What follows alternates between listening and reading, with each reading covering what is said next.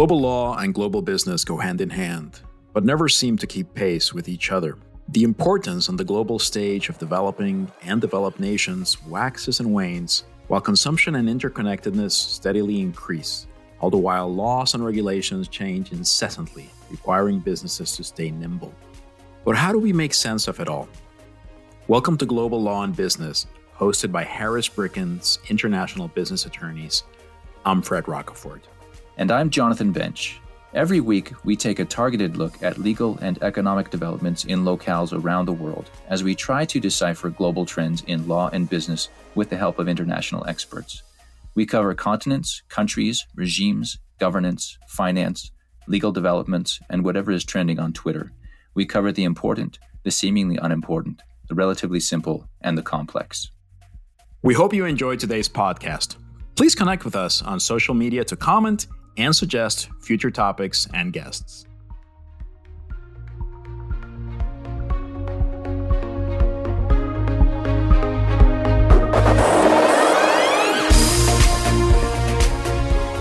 Today we are delighted to welcome Professor Sheetal Kalantri to our podcast. Professor Kalantri is an expert in comparative law, business and human rights, feminist legal theory, and contract law. And today our podcast will focus on the Indian Supreme Court, the world's largest court. I'm very excited about this topic, looking forward to learning more about it. So Sheetal, welcome to our podcast. Thanks so much for having me. To get things started, before we dive into the workings of the court and all of those things, we want to first learn a little bit more about you. I did no justice to your CV in my very brief introduction, so please do fill us in. Tell us more about yourself, about your career trajectory, and anything else we should know about you. So my name is Sheetal Kalantri, and I'm a professor now at Seattle University School of Law. I just recently moved here from Cornell Law School, where I've been teaching for 15 years. My work involves looking at contract law, business and human rights, as well as gender rights. So I'm particularly excited about talking about India because I feel very few scholars in our legal community have looked at India, have focused on India, have kind of studied and thought of it. It's increasingly happening, but there's more of a focus on other countries in Asia, like China and Japan.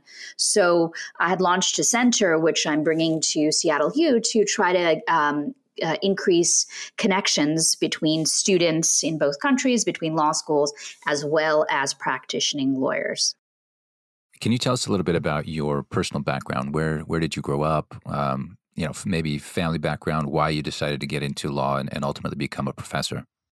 So I was born in India in a very small town, and I moved here when I was 4 years of age. Actually moved to Queens, New York, Jackson Heights, which is a lot of very big. There's a big little India there. And then I'd continued to grow up in Queens, but I maintained a lot of connections and going back to meet my grandparents. And that's how I learned to speak the language. And that, that sort of duality in living in these two different worlds and these global contexts, growing up in India, it got me interested studying it from a scholarly perspective.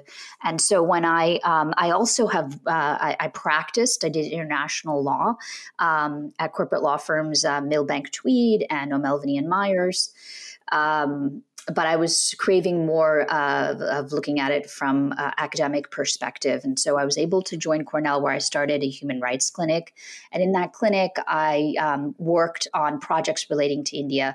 So students of mine would, for example, file litigation along with local human rights organizations in India on issues like the problem of labeling women witches and murdering them, or issues related to surrogacy surrogacy, where we filed a report in the parliament that they cited. Over the course of 10, 12 years of taking students there, I've then also started to do a lot of writing. I have a lot of articles and books, and currently working on a book on the Indian Supreme Court. And I've published a book on immigration that looks at immigration from a global perspective. What impact does it have that we have people coming from India, and how that impacts the shaping of our laws here?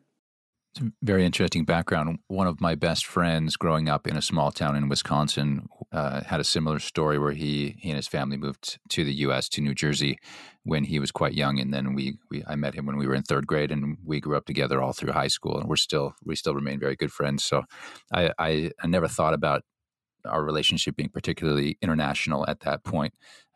But as I've grown up, I realized how special that was. So I have some of my best friends I count among the Indian population. And I think it's interesting what you said about the global focus on China has been so heavy, and only now, secondarily India, which I find quite bizarre, considering the populace, the language affinity a lot of the Western world has with India, and a lot of the political alignment as well. So it is. I think it's very interesting. No, I completely agree with you, and particularly from a legal perspective, where the language is accessible to us in the United States, where we share a common law heritage, where also, the democratic political systems are more parallel here than with, other countries. So let's talk for a minute about the court hierarchy in India, because I know some Indian lawyers. I haven't practiced in India. I'm very curious how the court system is laid out, if it's very similar to what we find in the U.S., UK. Can you tell us a little bit about how it's structured, and whether there are specific courts that deal with certain jurisdictions, subject matter jurisdictions versus geographical jurisdictions? So one of the biggest distinctions with the United States as compared to Indian courts is that there's a unitary system. There isn't a separate state and court system, in the sense that the state courts here in the U.S. have jurisdiction exclusively over certain matters.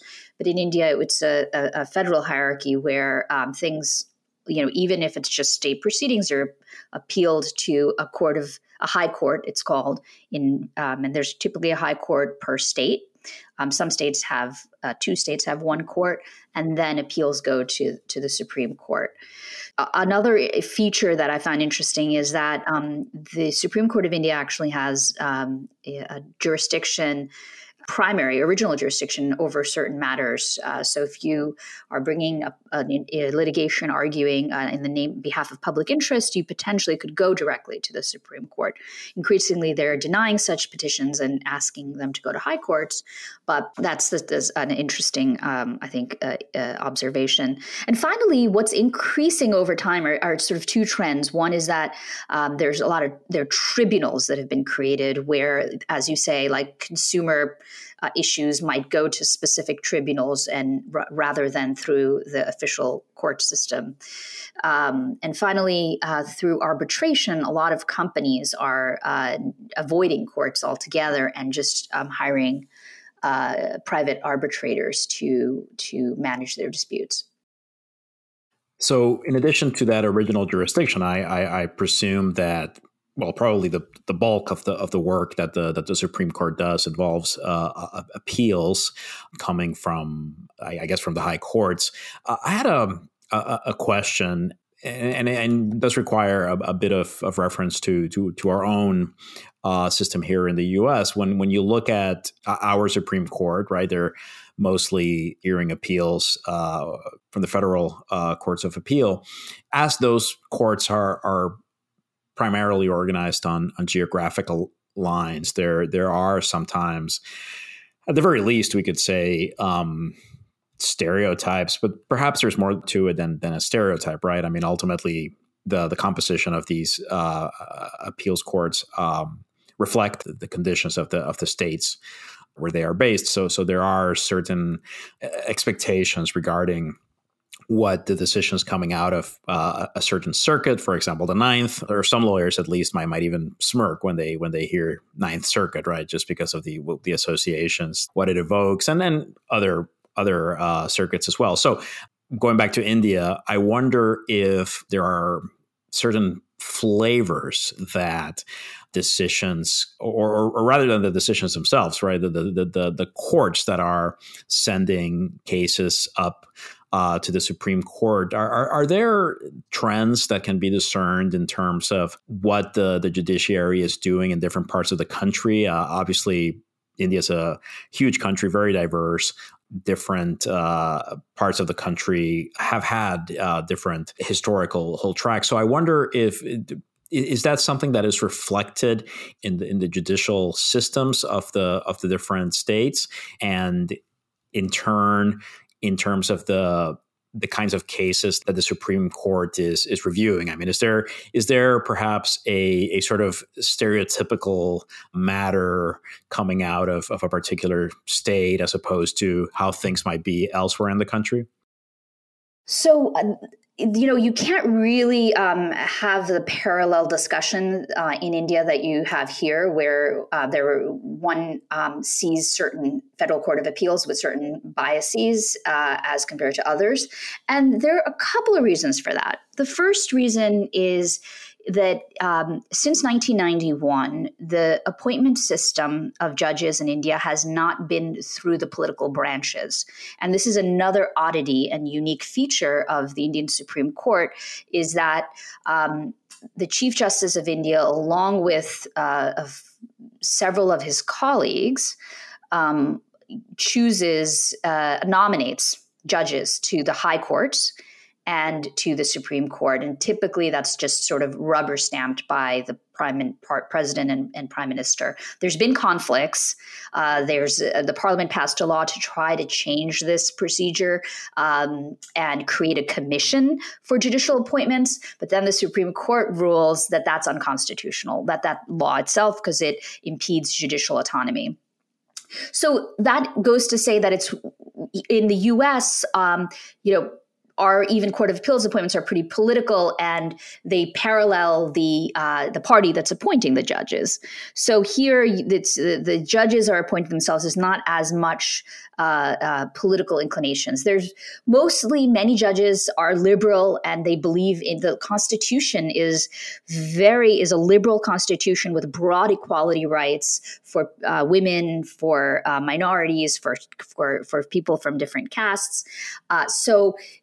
There's the idea of positive affirmative action, where people from minority communities are given access to government jobs, as well as seats, which is called reservations. So all this is baked into the Constitution, and it's pretty enforced pretty broadly by all, as much as possible, by judges and how they're appointed. So that distinguishes it, and that's why it's not such that's why decisions are not so political. The other is that there is greater turnover among the high courts and the Supreme Court than in the United States. And that has to do with the fact that there's a retirement age in India. For high courts, it's 60, and for the Supreme Court, it's 65. So judges, unlike here, are life tenured. They might spend 5, 20, 30 years on a court. So then there's more of a consistency established in the decision making. So I think with this constant turnover, it's hard to say that there's some consistent leaning one way or the other. And finally, I would say no one actually also knows this, because unlike our courts here, where the Indian Supreme Court is issuing, more like 1,000 opinions a year, these high courts are dealing with a lot of cases as well. So it's hard to come up with a sort of sense of what these opinions are. And we are the first people, along with my co-authors, Aparna Chandra, who's a professor at the National Law School in Bangalore in India, and William Hubbard, who is a professor at the University of Chicago. We're the few people who've done a widespread empirical study where we looked at every published decision of the Indian Supreme Court from 2010 to 2015, which amounted to 5,000 cases. And so we have some trends that I can share with you, but the trends are not with respect to whether it was a liberal or a political or conservative decision, but more reversal rates. So we found some states' courts have been reversed, like some high courts like the Sikkim and the Orissa and the Jharkhand high courts, which sometimes are thought of as sort of, the less developed states. their high courts are more likely to be reversed by the Supreme Court than other high courts like the Bombay and the Delhi High Court has, a lower reversal rate. So that's one trend we were able to identify. So let's talk a little bit about the trends that you saw. The Indian Supreme Court is the world's largest common law court in terms of the population under its jurisdiction. But like you said, there has not been a lot of empirical research done about it. You've done work for the Indian Supreme Court. You've done this scholarly research on it. So what are the types of cases that commonly get heard? I mean, you said 1,000 a year. Is that right? Decisions, they have even more cases that are filed, and they take a subset of those cases, admitted a subset of those cases, and then a subset are published opinions. So when I say around 1,000, it's published, not unpublished opinions. Wow. And so what kind of litigation trends are you seeing in India then over let's just say by the type of case, right? Are we hearing a lot of mostly business disputes? Are they domestic business disputes, international business disputes? Are these kind of family trends where we have, we're dealing with nonprofits and family wealth? I'm really curious what types of cases there are out there. So we categorized all of these 5,000 cases in the period of 2010 to 2015, and we found that the 30% related to criminal matters. So the court, takes these appeals from criminal defendants. It believes itself as a people's court, and so we found that it will hear. It wants to give voice. It wants to hear the individuals. It wants to be there for the individuals. It was envisioned as a court where even the common person can get heard. The other is just civil matters, is 10%. Land acquisition is like 6%. Constitutional matters are only 5%, which is interesting because unlike these sort of newer courts like South Africa and Colombia, there isn't a separate constitutional court. The Supreme Court is the constitutional court, but it only has heard 5% of cases relating to that. Then it goes down the line, to just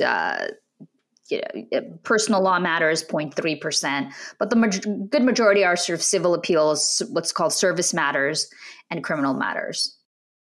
So were there any trends that you saw that were surprising to you based on let me say other nations that are at similar developing status of India? I'm not going to say India is not a developed nation because I think a lot of people put it in the developing nation bucket. I think it's quite advanced. So let's talk about India compared to any other countries. Are you surprised by what you see in the way the types of cases that are heard by the Supreme Court?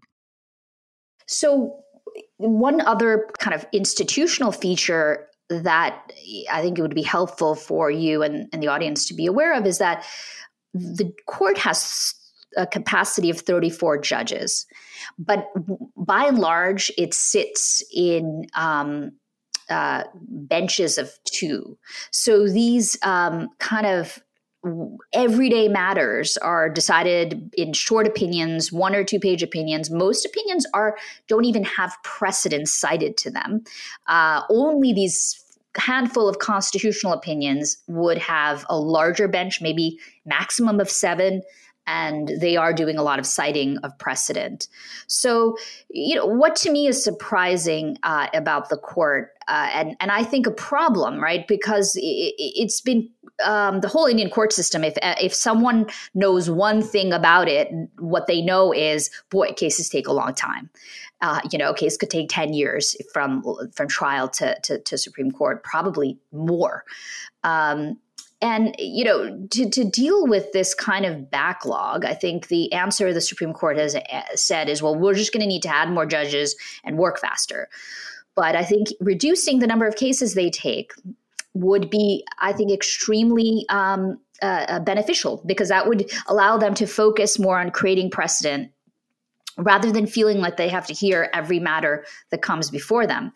This also is another surprising feature. Many people who have ever gone to the Indian Supreme Court are like, where am I? Am I at a trial court? If you go 2 days a week on Mondays and Fridays is reserved for what they call admissions matters. And the admissions are done orally. So the petitioner is there talking to one judge, explaining why their case should be admitted, and that one judge is deciding. And I think that takes a lot of the court's time.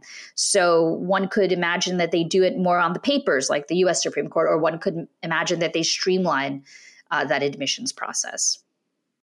It almost seems that, I mean, especially given India's size, right? I mean, it almost seems as if there is space for an added layer in the court hierarchy. Is there any talk of perhaps introducing some other layer? I mean, for purposes of discussion, I guess one idea would be you could have something equivalent to circuits, right? But it could be any other model. But I'm just wondering if there's any formal discussion of maybe adding rungs to the ladder to sort of help with this caseload. Yeah, that's a great question and observation that you made. It has been discussed quite significantly by the court itself, as well as outside of the court, which is to set up something called National Court of Appeals to decide appeals cases before they get to the court. Some of them argue that these cases would allow then the Supreme Court to turn its attention on constitutional matters. These National Court of Appeals could take these sort of everyday issues while the Supreme Court retains other powers. And I think that's, my view of that is that's definitely possible. That's certainly not it could be worth trying, but the worry would be if the Supreme Court then still doesn't self-regulate themselves and then they want to take appeals from the National Court of Appeals, then you're back to the same situation. Turning to term limits, you mentioned earlier that there are age-based limits, which is something that notably we don't have here in the U.S. in our Supreme Court. And I think that it's fair to say that there are many people in the U.S. probably think that would be a good idea, but India does give us a practical or a concrete example of a country that has instituted that. Based on your research and your observations more generally, and perhaps even based on what perceptions are among the population, I mean, what lessons can we draw? Is there anything in India that would suggest that term limits are a bad idea, or have they not been an issue, or perhaps even been something positive? And I guess you mentioned earlier that there's greater turnover. Looking at the Indian example, what lessons could we draw here in the U.S. from the term limits that exist there? Yeah, so as everyone is aware, the question about reforming our Supreme Court has taken center stage with the various retirements that we've had and the hasty replacements. And, in the case of Justice Ginsburg, of course, her death promulgated a replacement with another justice. So Biden has set up this judicial commission to review two things. One, whether the court should be increased in size, and two, whether there should be term limits added. The major conversation occurring, the major proposal for reform, which there's also a House of Representatives bill on which parallels this, is one where there will be a 13-year term limit on Supreme Court justices, and they would retire every 2 years, so they would be staggered. A president would then each get one judge that he or she could appoint. I have argued that in doing that, the Judicial Commission should look at countries which have experience with term limits. Courts like the Colombian Constitutional Court, South African Court, they have term limits. The Indian Supreme Court doesn't have a term limit, but effectively, the retirement age creates a term limit. Increasingly, judges are appointed later in age. I have found in our empirical study, and as a result, they spend, at the Supreme Court at least, 4 to 5 years on average. Some judges have spent like 2 days just on the Supreme Court as sort of like a feather in their hat. The longest serving has sent, a couple of years. So I think I think there are a couple of results of a short period of time that judges spend, and the fact that they leave the court early. So in the U.S. context, while there's no age limits, it's still arguably that the presidents are going to want to appoint judges that are young enough so they can live out their term limit, and they don't want to give another president the opportunity to replace that judge that they appointed. So when judges leave a court at young ages, and in that 65 now is young, when the Constitution was written in the late 1940s in India, that maybe wasn't young, with increasing life expectancies. So there's an empirical study done by some scholars at the University of Singapore that has found that there's some that the judges of the Indian Supreme Court that are retiring farther from an election rather than closer to an election are more likely to rule for the government. And the employers of the government these judges are the government. So unlike here, the Constitution bars retiring judges from going back into private practice. A lot of them actually go on to be arbitrators. That's increasingly a trend because it's very profitable. But some will be reappointed in other positions like human rights commissions or tribunals. So there's the risk of pandering. Then the other is the inconsistent precedents. So another study has found that if there were 13-year term limits, then Roe v. Wade, for example, would be overturned multiple times, overturned, put back again, overturned. So that creates a lot of policy problems, I think, around the country to have that kind of inconsistency. So those are some of the lessons I think we can learn. Whether they would be applicable here, whether they would actually happen here or not, is a different question. But I think it's worth looking at the practice of other countries when we're trying to reform our own Supreme Court. So let's talk about the representation of women on the Supreme Court and in the greater judiciary. It seems like representation is quite limited. So what thoughts do you have when you have that low representation? The only place to go is up, I guess, right? So can you tell us a little more about what's been happening lately and what the discussions are surrounding those improvements? So one of the articles that we wrote with these co-authors, William and Purnam, we looked at the diversity of judges at the Supreme Court. What we wanted to see was how those trends have changed over time. Before 1991, it was an executive-led system. While the Chief Justice had to be consulted, the executive was more responsible for appointments. And we found that what has remained the same between the two systems is that the diversity of regional diversity. So India, as you say, is a diverse country, but in order for the Supreme Court to gain credibility as a court that represents everyone, they've attempted to have regional diversity. They also try to have religious diversity. Religion has been very divisive in India over time, but the Supreme Court, when it appoints other justices, takes into account whether there are enough Muslims, whether there's a Sikh. But what they have not been concerned about significantly is gender diversity, at least not proportionally. Of the 257 judges that have been on the court since 1950 when it was created, only 8 have been women, right?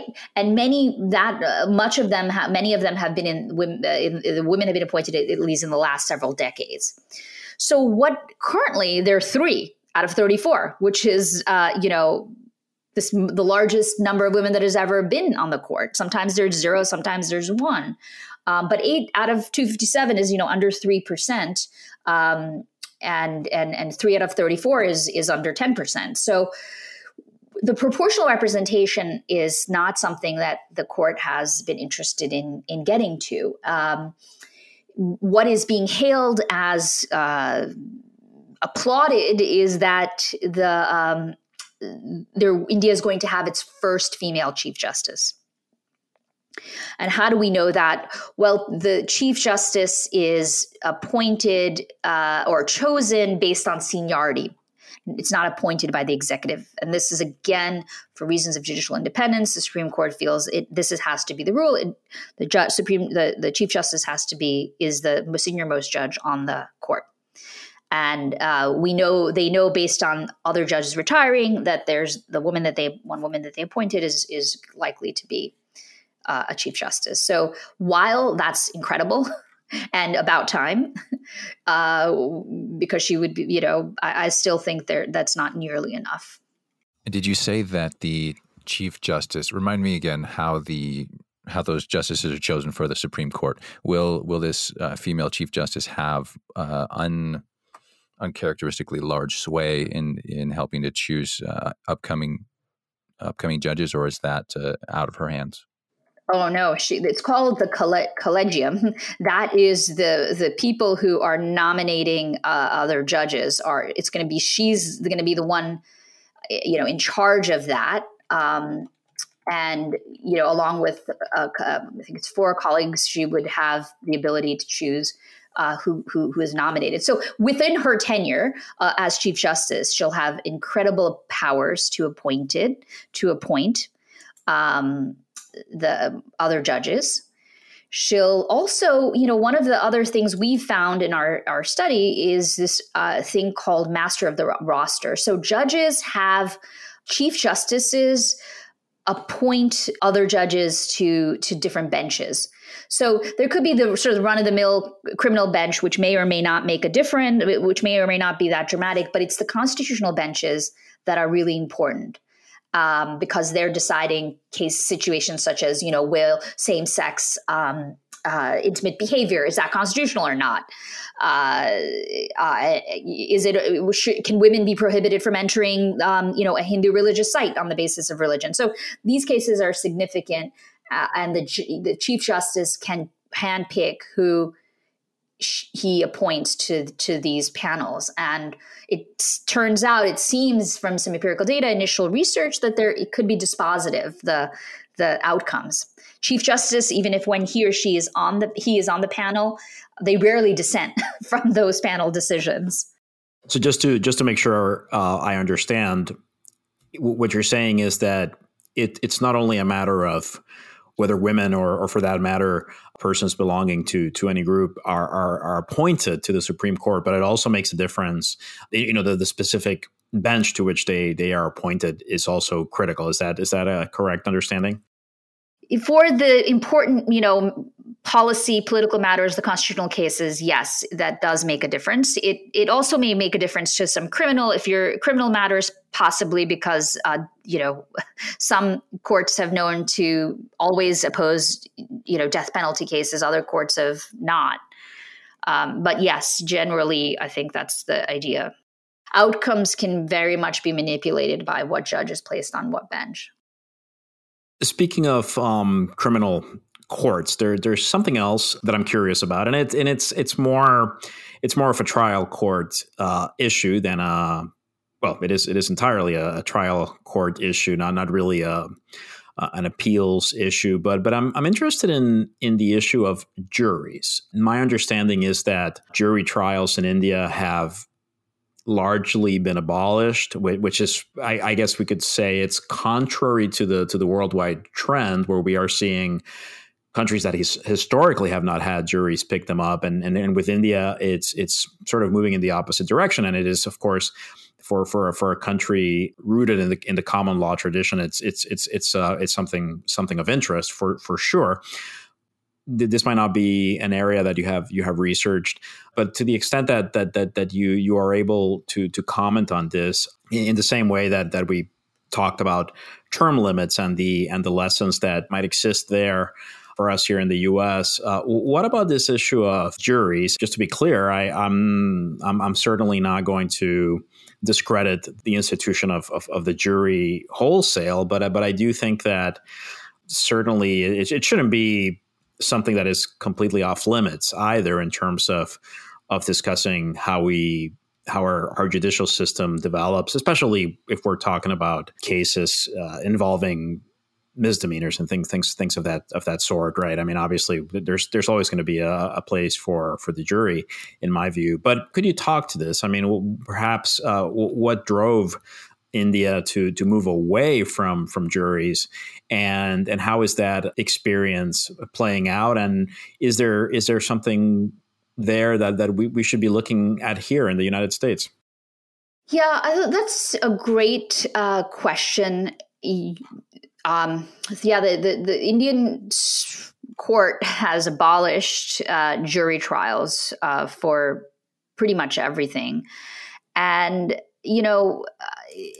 whether or not what impact that has had, it's not something that I have studied. And it's very hard, I think, to probably study that. It was overturned, that system, based on one particular case. And in that particular case, it was a military officer that was accused of murdering the person with whom his wife, I think, was having an affair. And so this outcome led the court to believe that the juries can't particularly do a good job of deciding cases. Now, I don't know. This is something that I have not studied or looked at as to what problems are. I know that one of my former colleagues, Valerie Hans, has done a lot of work on juries. And you're right to say, she's looking at helping juries and set up jury systems in Argentina where they didn't exist. Clearly, the jury should be representative of the person and also should represent the society, but also be representative of the person being tried. So I don't think there's any talk of jury system coming back. So your work at the India Center for Law and Justice, which you founded, is amazing to hear about. Understand from what you explained earlier that you're trying to promote engagement across the ocean, and especially focused on human rights. Love to hear more about the program, about what you're seeing, the types of students that tend to get engaged on the U.S. side and the India side. Some victories you've had, anything else. We'd love to hear you toot your horn about the great things that are happening there. So I think that in today's world, as you know, as global lawyers and working at a top global law firm, that law doesn't respect national borders. And to be a great lawyer, I think you have to understand multiple concepts. So contexts. One of the programs that we launched together with the best law school ranked, at least according to some rankings, is the Jindal Global Law School, is a dual degree program. And we're launching this at the Seattle University Law School, where somebody could get both an Indian and a U.S. law degree and save 2 years of time doing that. So we would accept 1 year from Jindal and they would accept 1 year from us. And I think this is fantastic because it saves students 2 years of tuition. It also trains them to be American lawyers. They take all of the first year courses. So it's not like an LLM where they can pick and choose whatever. They're going through the rigorous boot camp of first year law. And they can either work in the US or leave or go back to India. So this is a program that I'm very excited about, training dual degree lawyers. Who can work at law firms in India representing clients, or work in Dubai, or work globally, but be trained in two of the most important legal systems in the world. I've also done a huge series where I've had a number of comparative law podcasts and webinars. And our podcast is called Law in Common, where actually one of my interns did a terrific job bringing together law professors from India and the U.S. to discuss freedom of religion, to discuss privacy, to discuss reproductive rights from both countries. Another project that we've been doing is trying to summarize important Indian Supreme Court cases. These cases are interesting, but they're often thousands of pages long. These are called the constitutional cases. The run-of-the-mill cases are like 1 or 2 pages long. And in order to make them more accessible, that's something that we've done. We're also launching exchange programs. I have taken students to India. We did a report there was a big issue about citizenship rights in India due to a law that was passed. But even before that, in the state of Assam, the citizenship issues were contested and pending. And we went there, interviewed people, and wrote a report about the problematic ways in which citizenship is being adjudicated. And that report's live and published. It's called Death by Paperwork. So those are some of the things I've done through the Indian system. My next goal is to organize a conference. Hopefully we can be in person soon, and to do a conference of scholars who study India and the U.S. as well as Indian law scholars, and publish some papers from that conference. Can you talk for a minute about human rights trends in India? You mentioned a little bit about freedom of religion. I know there's certainly have been some big clashes lately. I'm especially concerned about gender rights of women. Are the women, and these are the cases that get publicized widely around the world, right? And these are young girls and women who are accosted by groups of men.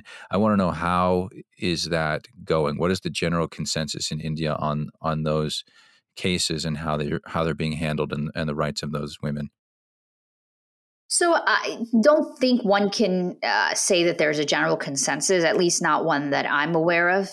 People who are advocating for women and women's rights continually are seeing horrific cases. You're talking about violence against women, right? There's the horrific violence against women, but there's also the everyday sexual harassment at work. There's, structural discrimination. So there's multiple layers and types of discrimination that women face in India as well as the United States. Which is not an easy, uncomplicated solution, but baked into the Constitution, there is equality rights, and I think that there's a big gap between what the framers of the Constitution had hoped for India and what we see. Clearly, there's progress been made over time. Women CEOs, there are probably more women CEOs in India, perhaps, than even in the United States. And some studies have found actually in the legal profession, with since 1991, when there's liberalization and there's increasingly larger corporate law firms, there's actually more women who have been making it to higher ranks and partners than you would expect. Whereas in the U.S., it's been stagnant. The top law firms have not increased the number of women partners in the last 25 years. It's only been quarter of the women are partners for the last 25 years. So it's a complicated, there's people at the high levels, women that have more opportunities, who have support of their families for the kids, who have support of domestic helpers and servants. Lower levels, people are struggling for different things. When we talk about certain countries that have human rights issues, as we've described, in many cases, these countries are not democratic. And it can seem at least like an easy prescription to say, well, look, they need to become more democratic, and then we'll see progress. Now, with India, part of what is jumping out to me at the moment is the fact that, well, this is a democratic country. What's the missing link here, right? Because one would expect that, at least at the theoretical level, where you have democracy, the people will be represented, and that representation will be, at least again in theory, will reflect the characteristics of the population and represent the different sectors. Considering that India is already far ahead of other countries in the sense that it already does have these democratic foundations, what do you think is necessary to fulfill that democratic vision for all of India's citizens? Well, if I could answer that, I'd probably win the Nobel Prize. But, in fairness, it's a difficult and challenging question. There are a lot of barriers to fulfilling the rights that are embedded in the Constitution, that are embedded in the vision of India. And there are just so many different, economically, social inequality is enormous. within India. The rich have only gotten richer through economic growth and liberalization, and it hasn't kept up for the poor and in the rural villages. It's like living in two different countries. There's continued. I've studied the decrease in the female population because of sex selection, and that I think that the population shifts there are having impact on violence and other women's rights that I think have yet to really be documented and observed in a thorough way. And I think the government isn't necessarily focused on that. So, COVID has just made it all worse for many people, and exacerbated the inequalities. So I think we have a lot of challenges as we move, hopefully, out of COVID, and maybe we can reimagine a world that we want to live in, and reimagine a new world, and maybe we can reset and try to reach it in a way that we couldn't before. Sheetal, we're nearing the end of our time together, which is unfortunate, but we certainly have enjoyed having you with us. We always love to end our podcast with recommendations for our audience to go deeper into the topic, or just to know what's on our minds lately that we think has been influential to us in some way. So we'll start with you, and then we'll go to Fred and me with our recommendations. So for people who are interested in learning about, the lives of sort of the everyday person in India, the large groups of people in cities, live in, are squatters. They live in slums. And there's multiple layers of inequalities that they face. So one book that is an older book that I've liked is called Beyond the Beautiful Forevers by Catherine Bu. It takes place in a Dharvi, which is one of the biggest slums in Bombay. The other one movie I would recommend, I know everyone, Bollywood is a big industry, and there's a lot of, it's patchy though, with some good and some bad, is Gully Boy, which is also set in a slum, and it's really a kind of a story about rising from and the hip hop scene, and a person rise, based on a true story of how the hip hop scene developed in India, but gives you also a visual insight into how the common or the poor person lives. Those are great recommendations. Thank you. Fred, what do you have for us today? Well, my recommendation today is squarely in the entertainment bucket. I finally got around to The Americans, which is a TV series, and it's presumably loosely based on these deep cover operatives that the Soviet Union had operating in the U.S. and other countries during the Cold War. There is some element of truth to it. There were basically sleeper agents that were trained to blend in. The show is really well done. Surely there are some exaggerations there in terms of what the world of espionage, a little sexier than it probably is in real life. But overall, really, really well done. And just to try to make it a little bit of a highbrow or pretend it's a highbrow recommendation, this is taking place in the 80s. So there are a lot of references to historical events and historical figures. So in addition to being highly entertaining, it's also somewhat educational, and the acting in particular, I find it to be excellent, and not just the acting, but also the way in which they recreate the world of the 80s, which, is a world that I remember. So it brings back memories. It shows that I'm getting old enough to the point where they're making, shows about historical eras that I already experienced, but it's been an enjoyable experience in that regard. So The Americans, I watch it on Amazon Prime. And Jonathan, what do you have for us? I have two recommendations today. One is from a prior guest that I thought Sheetal would be interested in knowing about. Her name is Valerie Hudson. She's a professor at, I can't remember the university in Texas, but her focus is on women and the physical security of women and national security, all overlapping all those areas. And so one project that she works on is called the Woman Stats Project, and that's at womanstats.org. And it's all data driven, and the analysis is about how secure women are based on a variety of factors. So that's a very interesting resource for those of you who weren't around in the early days of our podcast. The second recommendation I have is the Council on Foundations has country notes, and this website is designed for families, individuals who want to invest to help a certain part of the world, certain areas, to get a feel for how nonprofits and other types of foundations are treated in those jurisdictions. And so that's available. If you Google Council of Foundations, we'll include the link as well. But I found the country notes are very deep, 20 to 30 pages on the various types of nonprofit entities, how they're treated, tax treatment wise, very, very deep. So if you're interested in that in any way in nonprofits work around the world, that's a great resource. And with that, Sheetal, we want to thank you so much for being with us today. Again, it was fascinating and enlightening, and we're certainly happy to hear about the work you're doing. It was great talking to you, Fred and Jonathan. Thank you. Global Law and Business is a production of Harris Bricken.